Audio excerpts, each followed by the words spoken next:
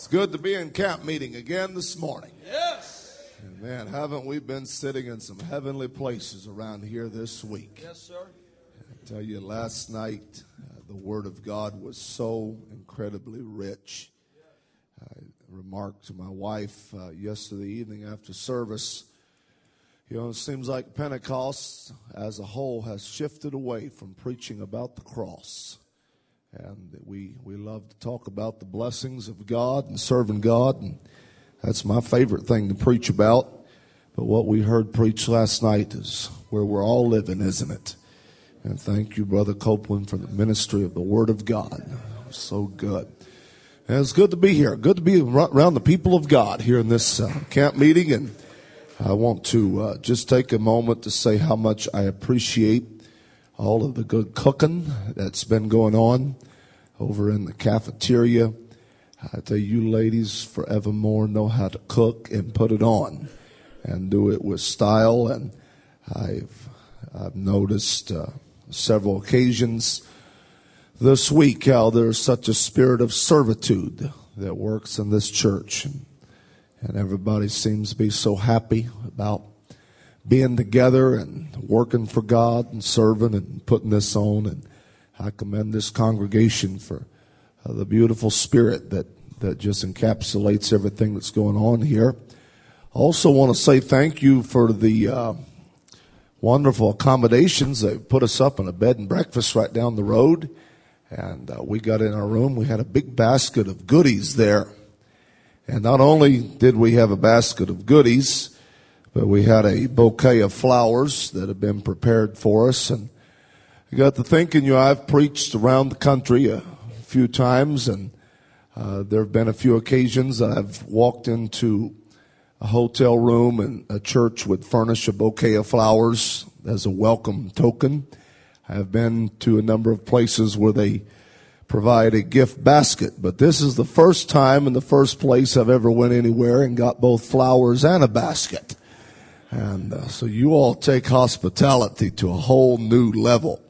And thank you for it. Amen. Well, I want to preach from the Word of God tonight, or today. And I want to take my time and preach something that is a passion of mine. And I have in my spirit, and I have felt for this meeting. Thank you, Brother and Sister McKillop, for the liberty to be able to minister the Word of God here. Daniel chapter 1. We're going to read Daniel chapter 1, verses 3 through 5, and then we'll read verse number 8. Daniel chapter 1 and verse number 3. And the king spake unto Ashpenaz, the master of his eunuchs, that he should bring certain of the children of Israel, and of the king's seed, and of the princes, children in whom was no blemish, but well favored, and skillful in all wisdom, and cunning and knowledge, and understanding, science, and such as had ability in them to stand in the king's palace, and whom they might teach the learning and the tongue of the Chaldeans. So this king is taking from the captives of Israel the best and the brightest of the young there. He sifts through them. History tells us they're between 15 and 17 years old at this point, these captives. And these are special young people. Verse 5 says, and the king appointed them a daily provision of the king's meat and of the wine which he drank, so nourishing them 3 years, that at the end thereof they might stand before the king. And dropping down in verse number 8, but Daniel purposed in his heart that he would not defile himself with the portion of the king's meat, nor with the wine which he drank. Therefore he requested of the prince of the eunuchs that he might not defile himself. And from this reading, I want to teach a little while this morning from this question. What shall we do when we sit at the king's table? What shall we do when we sit at the king's table? Shake your neighbor's hand and tell him you can sit down, but please don't sit on the preaching.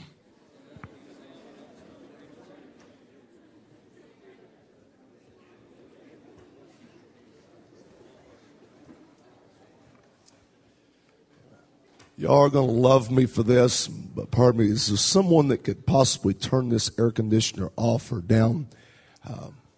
It's going to strip my vocal cords here in short order, and I got a lot of stuff to say today, and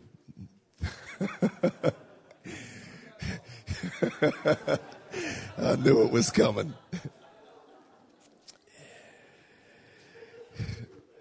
The book of Daniel starts out by recording the sad occasion in which Nebuchadnezzar, the king of Babylon, invades Jerusalem, and they go there and they capture several hundred of the young men that live there, God-fearing, one God, Jewish, devout, talented young men.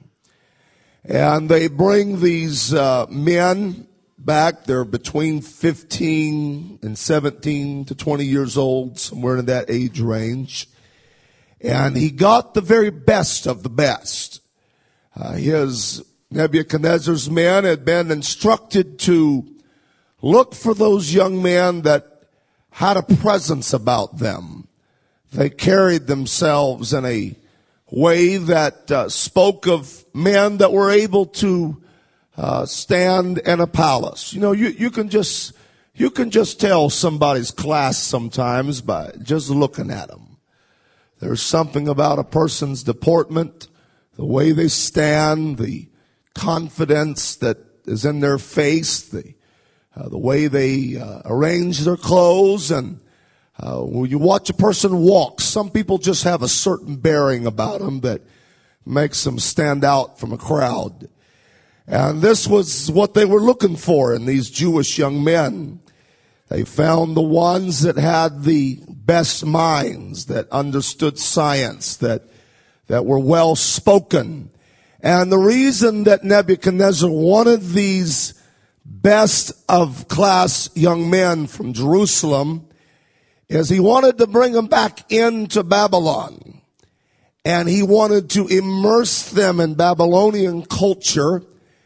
And he wanted to turn their minds and their hearts away from their upbringing and ultimately use their skills and their talents in order to expand and develop the Babylonian Empire. He wanted to do that. That was his goal. And so for 3 years, they were given a crash course in the language and the education system of the Chaldeans. Nebuchadnezzar wanted to put just as much of Babylon in their minds as he possibly could.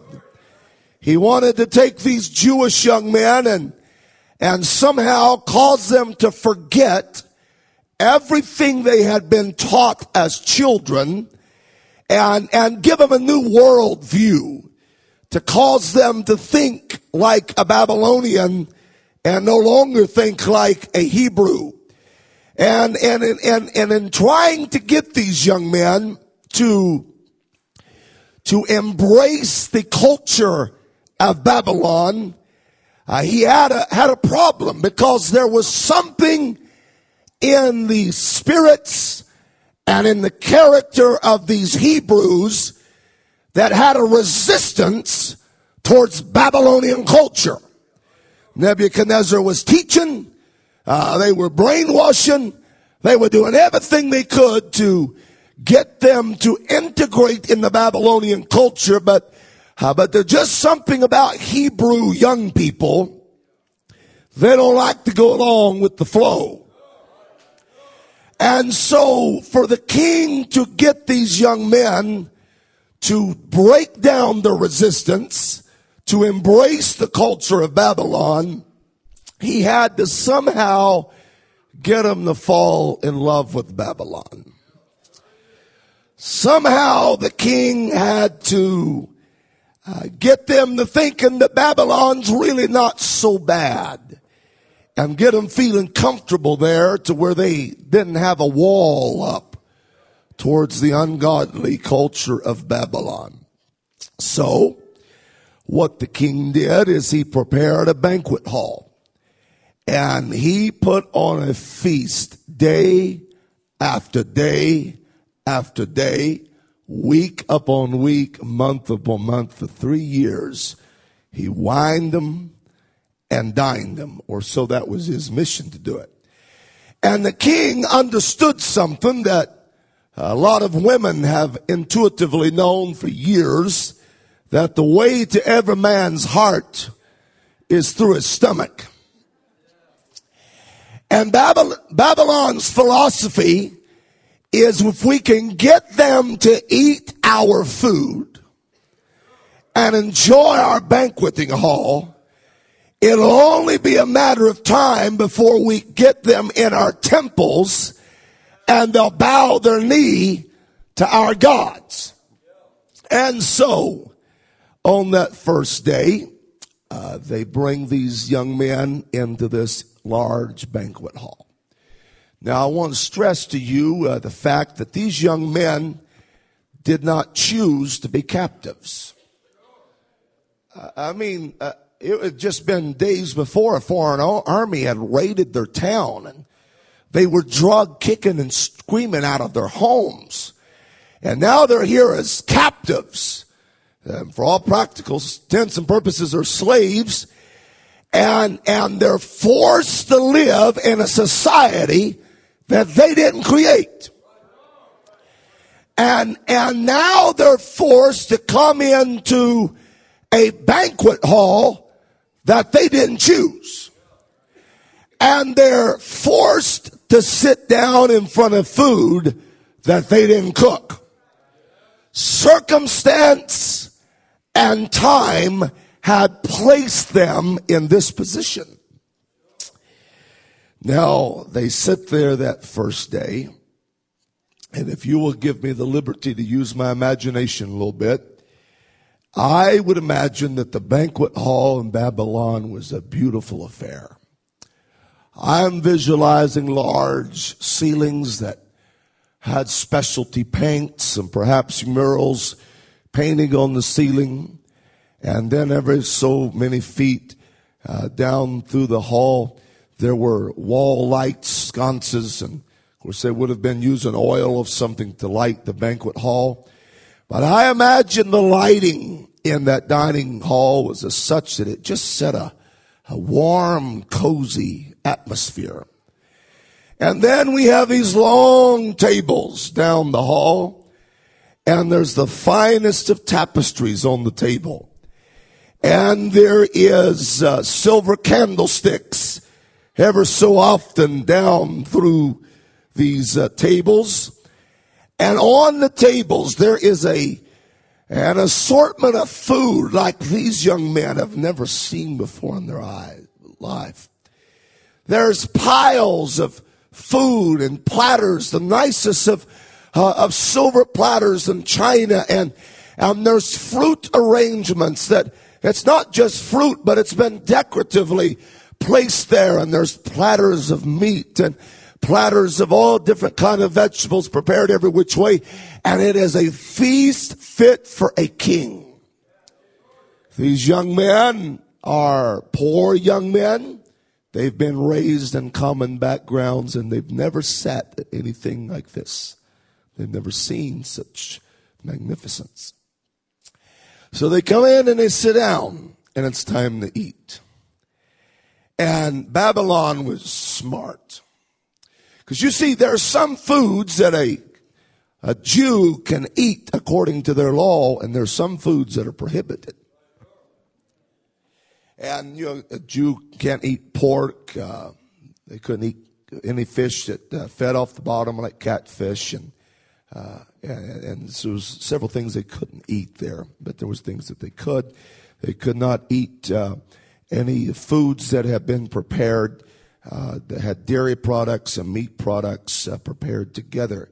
And so they had these dietary laws that they had to observe as a matter of conviction to the Lord. And they're sitting at this table. And here comes the platters of food. And oh, they're so hungry. And the first platter was filet mignon. Cooked medium rare. The only way to cook a steak. But it wasn't just filet mignon.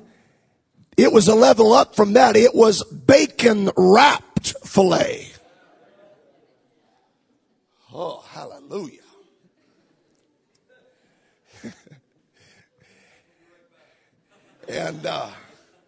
And so the platter comes down and they're so hungry and they look at the meat. But the problem is they can't eat the bacon, so they pass it on. Then here comes a platter of food. Here's a rack of lamb. Yeah, we can have that. Then there comes a platter of fried catfish. And if you ever get to heaven, they're going to have fried catfish in heaven. It is one of the most awesome foods. And oh, they've never smelled such a wonderful smell as what they're getting off that fried catfish. And here comes the ears of corn, and it's coming around the table. And these young men are sitting at the table picking and choosing what they can eat. But you know what? Time was going on. And there was an agenda at the king's table.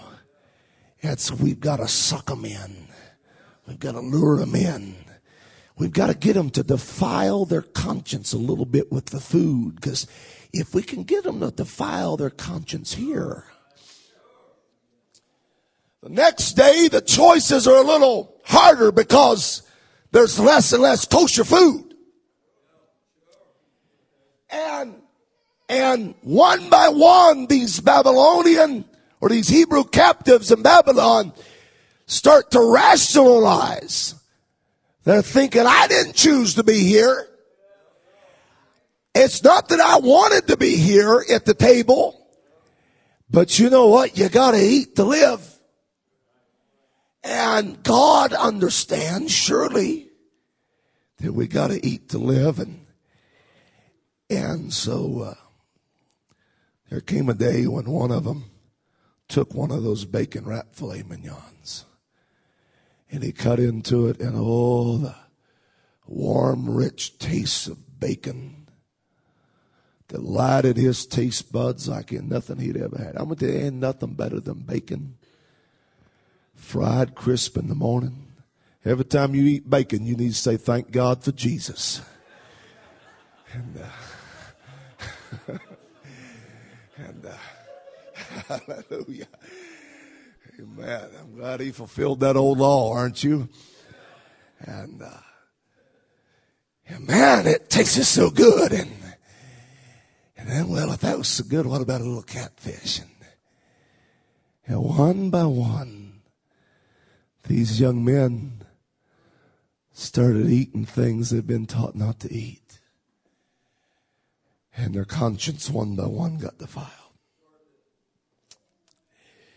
But in the midst of it, the Bible tells us there are 4 young men, Daniel, Meshach, Shadrach, and Abednego, that purpose in their heart that they would not defile themselves with the king's meat. Because you see, this matter of doing what God said was more than just a preference for them. It was a matter of conviction. And their attitude was, we might have not have chose to live here. Circumstance may have placed it in front of our fingers, but we don't have to eat it because we got a conviction.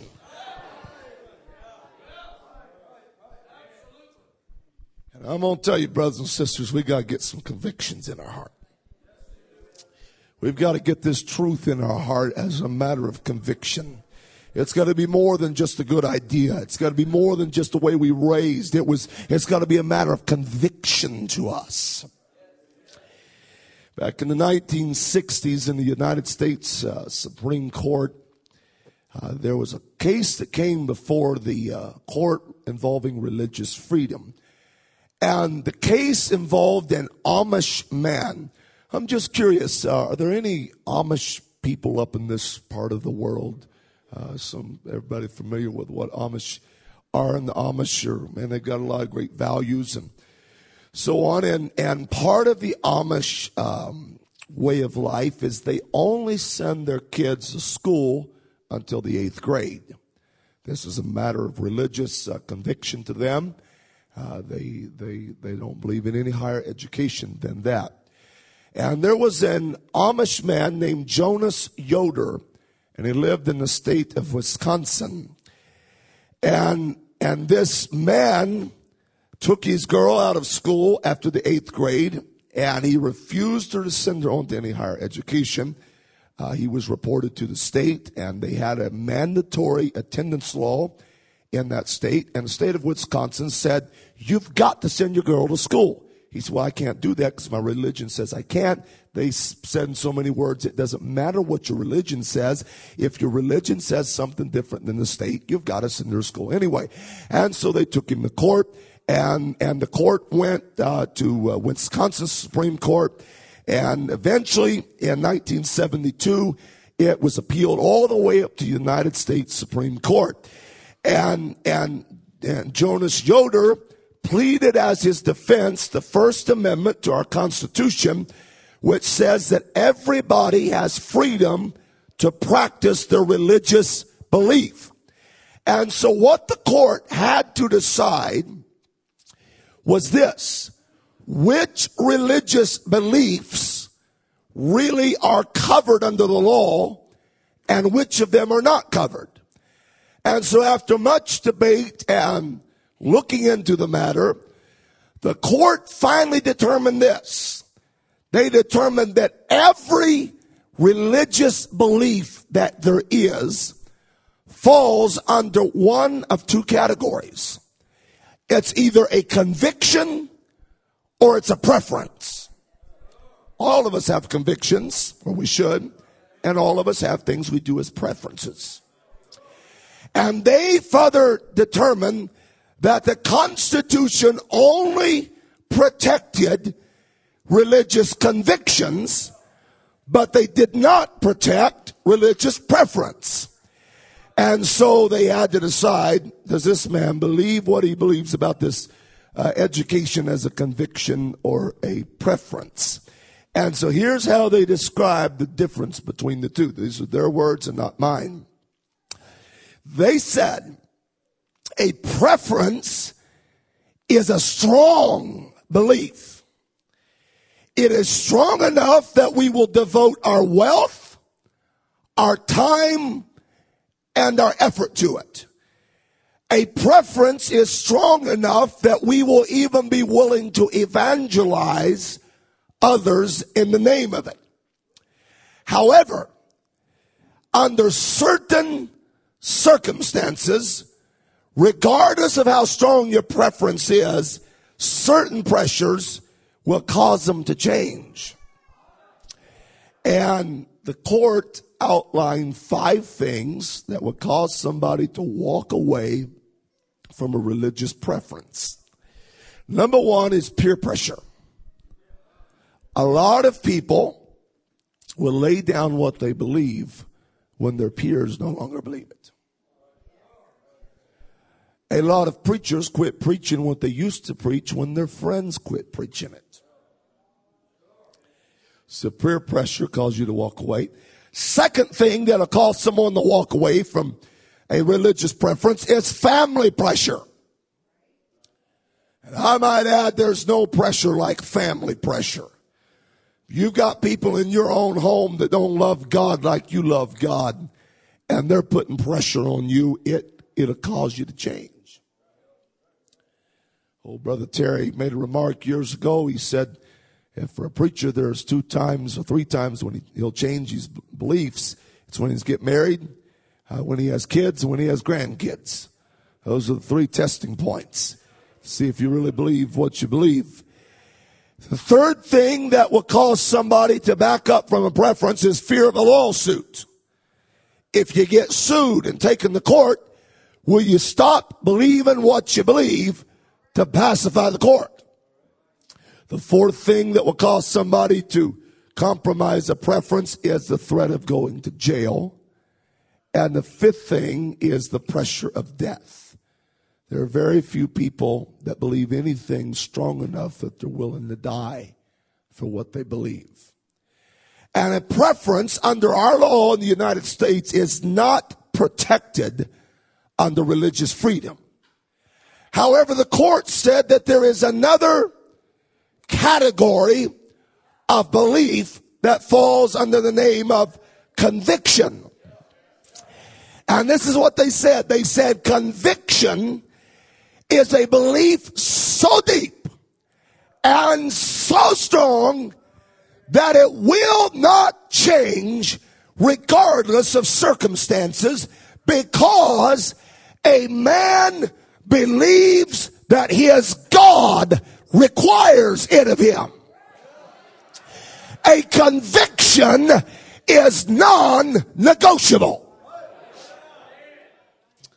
And I'm here to tell you, brothers and sisters, if there's ever been an hour when the church needs to get some conviction in our spirit, it's right now. Because you see, the deal is Babylon has resurfaced. We're living in a Babylonian culture. You read the history of Babylon, what they was doing, it's everything that's happening now in North America. We didn't choose our world to get this bad. We did not make all the perversion and all the filth of this world. We didn't do that. And here we're living in a world where we're surrounded by a different society. And just like Babylon then wanted to get the best and the brightest and turn them into Babylonians to further their agenda, I'll have you know there are spirits in our society right now that want to pick out the best and the brightest of the young people that's sitting in this campground, and the enemy wants to put his agenda in your spirit and use the talents God gave you to further his kingdom. And I believe I'm looking at the best and the brightest of this part of the country right now. And so our society has got to get us to integrate. And so what they've done is they've brought us to the king's table. And our world has taken every manner of forbidden fruit, and it's arranged it in front of us. It was easy for the Jew to say no to bacon as long as they was cooking it down at the Gentiles' farm. But it's not so easy to say no when it's on a platter right under your nose. And the question I want to ask is, when you sit at the king's table and you have opportunity to defile your conscience without anybody else in the world knowing, what are you going to do?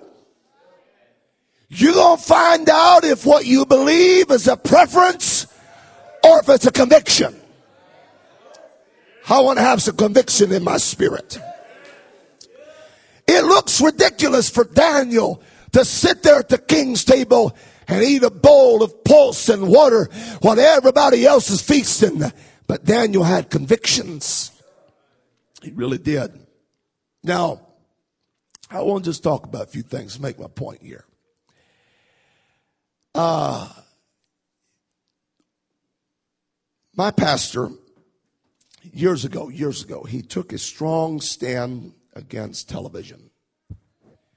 And the standard of the church was that the saints did not have a television in their home. And if there was a sister that came, had an unsaved husband, her to be involved in the church, and it's still this way today, she agreed, just don't watch it. Because he taught, and rightly so, that Hollywood is so filthy and so evil. And there's so much, just filth in the whole industry that the saints don't need to bring that in their home. We don't want to raise our kids and have them entertained with that stuff. And so he drew a line in the sand and said, nobody have a TV. And so we didn't. It wasn't hard. It wasn't difficult. And so we had a standard of no television. Then, now this is what he taught, and I'm not trying to cross any lines or whatever. I'm just telling you the way it was when I was younger. When it became popular for Pentecostals to start getting a VCR and video and not having television, but they would rent certain innocent movies, or supposedly, he drew a line and said, for those of us in this church, we're not going to have video, and we're not going to have any kind of video entertainment. He drew a line, and so while many were getting VCRs and monitors, we didn't do it. And you know what? I'm so thankful. I'm so thankful to have had and still have a man of God in my life that set a standard.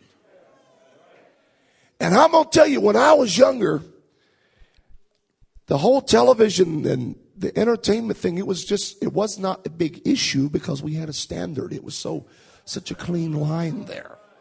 We just didn't have one. We just didn't do it. It was that simple. However, times have changed. We've gotten captured by Babylon, and we've been ushered into the king's table. And you know what did it? It was internet. We didn't invent the internet. Al Gore did. Not really. Who's Al Gore? He's a nut job is what he is. He's a Democrat. No such thing as a good Democrat. Hallelujah. But they got the Holy Ghost and not Democrats.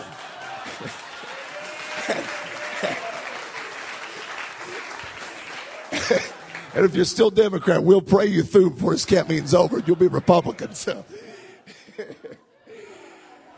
anyway, we've got internet, and now internet was a whole different world. In a lot of ways, we're captured because, you see, if you work a job, you have to have internet most time. If you go to college and most kinds of schooling, you have to have internet. You buy an airplane ticket, it's getting harder and harder to do without internet. And so internet became a necessity. A lot of preachers saw the dangers of it. And it was so easy when it was television, so you just don't have it. Because that was just entertainment, and you just didn't have it, and that's okay. But now we're forced into a situation where we've got to sit at a table that we didn't make. And the confusing thing is that on this table there's a lot of good food. A lot of necessary food, edible food, enjoyable food. But on this king's table, he's placed a lot of platters of pornography and chat rooms and online dating sites and platter after platter. And every day when we sit down at our computer, we're sitting at the king's table. We got to eat. But we've got to choose what to eat. Now I'm going to tell you, and if Bishop, he can fix all this if I mess it up, and if I'm out of way in anything, brother, I need help in this. But I haven't found a way to set a standard that draws a clean line across the king's table. And I want to. I've looked for a standard, but I can't find one.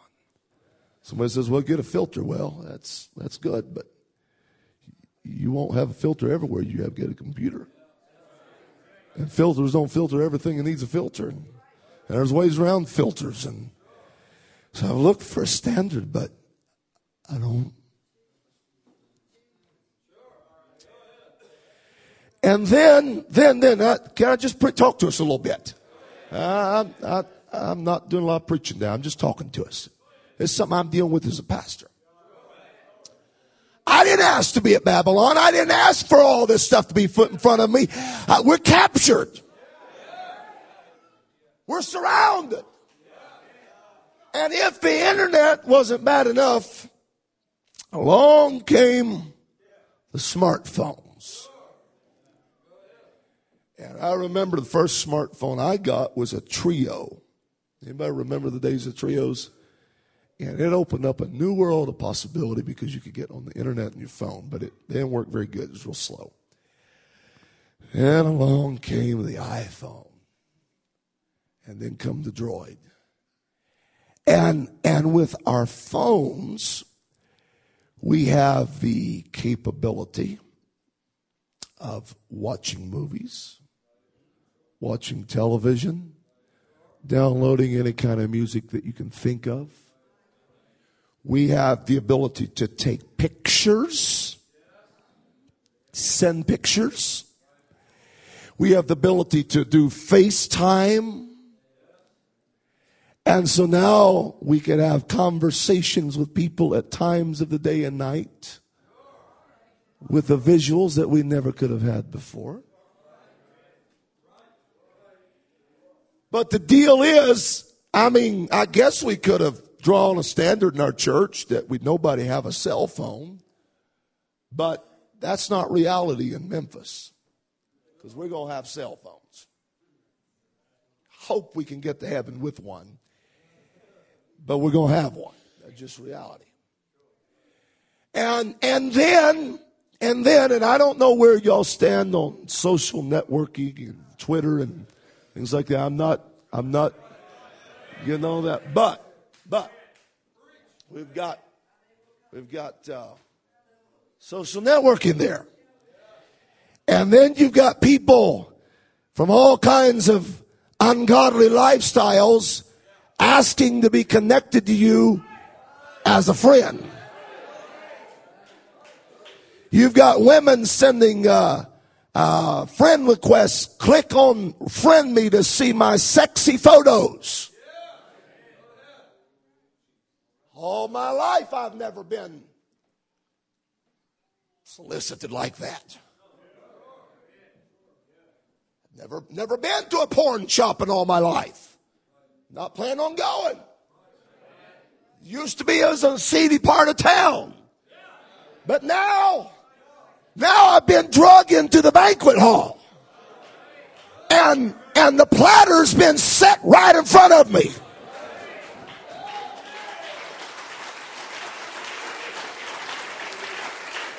And brother, I've looked and looked for a standard to fix the problem. I want one. It would simplify it.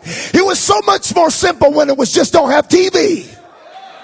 But, and elders, if you can give me one, help me. But I hadn't found one. And I've prayed and I've wrestled with this thing and I've wrestled with this thing and I've wrestled with this thing. Because I know all of our young people are sitting at the King's table. I can't monitor their phone. I can't monitor every computer. I can't go with them to college. I can't do that. At some point, they're going to be at the king's table all by themselves. I'm going to tell you, somewhere along the way, you got to get this in your heart. There's got to be something in you that says, there might not be a standard, there may not be a rule, but there's a principle of godliness involved. And bless your heart, brother, I don't care if everybody else is doing it. I don't care if it's at my fingertips. I've made my mind up. I will not defile myself with the king's meat.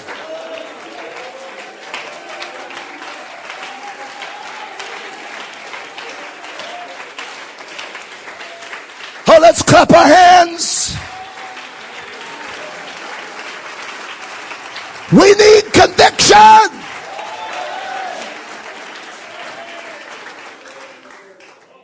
I want to think you can be seated.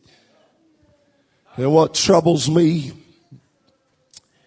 and I'm sure it's not this way in Canada because people are so much more godly up here, but in the States I'm watching as one Pentecostal left church after another is folding up the tent. And they're cutting into those bacon rack filet mignons. And young people are going head over heels and all this stuff. So I've begun to wonder in my mind if it's going to take conviction. And we cannot achieve the goal of holiness through standards alone. We're going to have a conviction that goes deeper than that. And I'm not knocking standards. I believe them. I love them. But if that's where it stops, and that's where it has stopped for so many places, and it did not equip them. Standards did not equip them for the king's table. What was different about Daniel? That he would purpose in his heart that he would not do what all the other Hebrews and all the other churches were doing.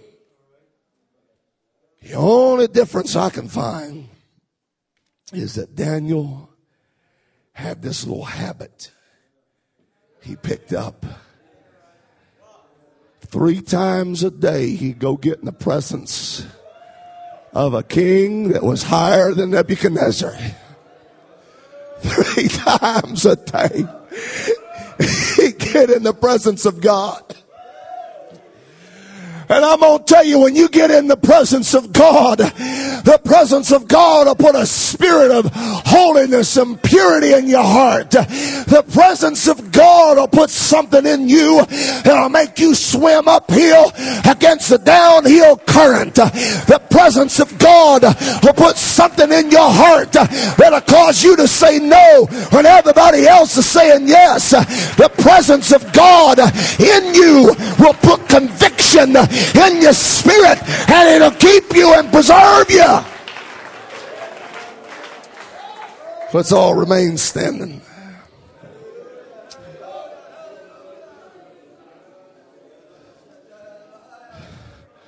We don't get convictions, this world's going to get us. If it's just a preference, you're going to get put in a situation where your preference just, hold up. Let's remain standing. I guess every young pastor, you reach probably more than one crossroad in your life where you have to make decisions on direction. And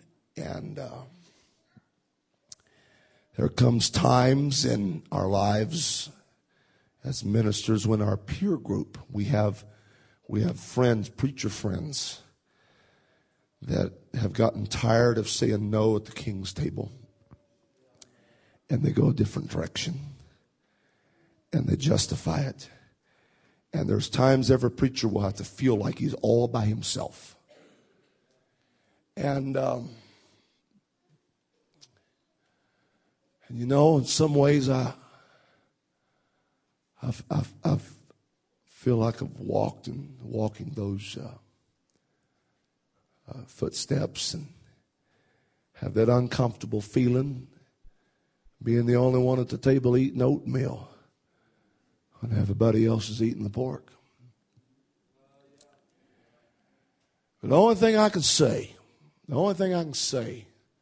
to people that are wanting to go a different direction is the same thing Daniel said. Daniel said, let our diet of pulse and water be put to the test. So give us 10 days and then come back and look at us and see which ones of us look the healthiest. And you know what I say in the church?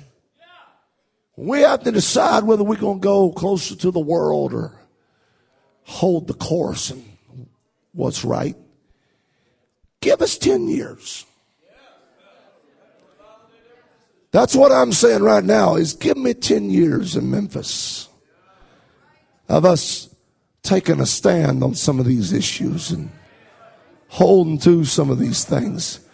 Just give us 10 years. Then you come to our church and then you visit their church and see what you feel.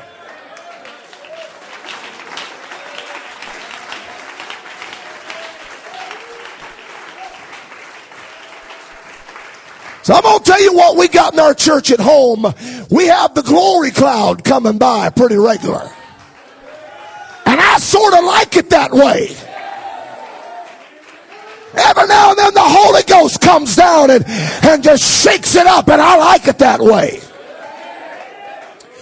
And I'm afraid of starting to eat all those things and getting my conscience defiled and becoming like the world, because I'm afraid God would leave me all by myself to have church. I'm afraid we become empty and hollow, and there'd come a day when there's no glory.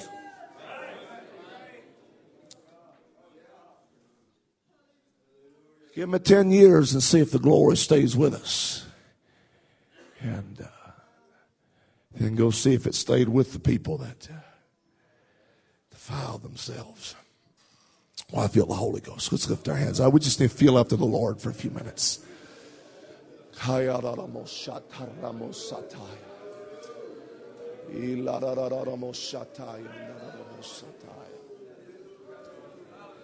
You feel like taking it from No. Thank you, Jesus. Hallelujah. I want us to come join around the front, standing and lifting our hands and just asking the Lord, God, I want your holy presence to bring this truth down deeper in my spirit as conviction. Oh, God. Hallelujah.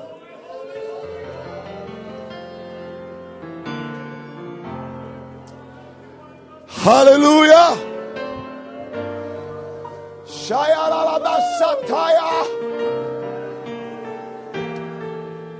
Oh, God.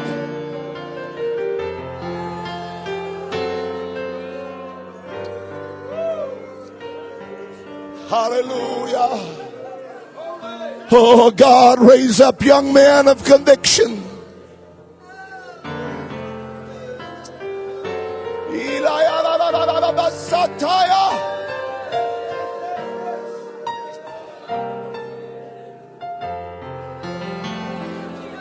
Jesus. Jesus. Hallelujah. Hallelujah. My God, my God, my God, my God.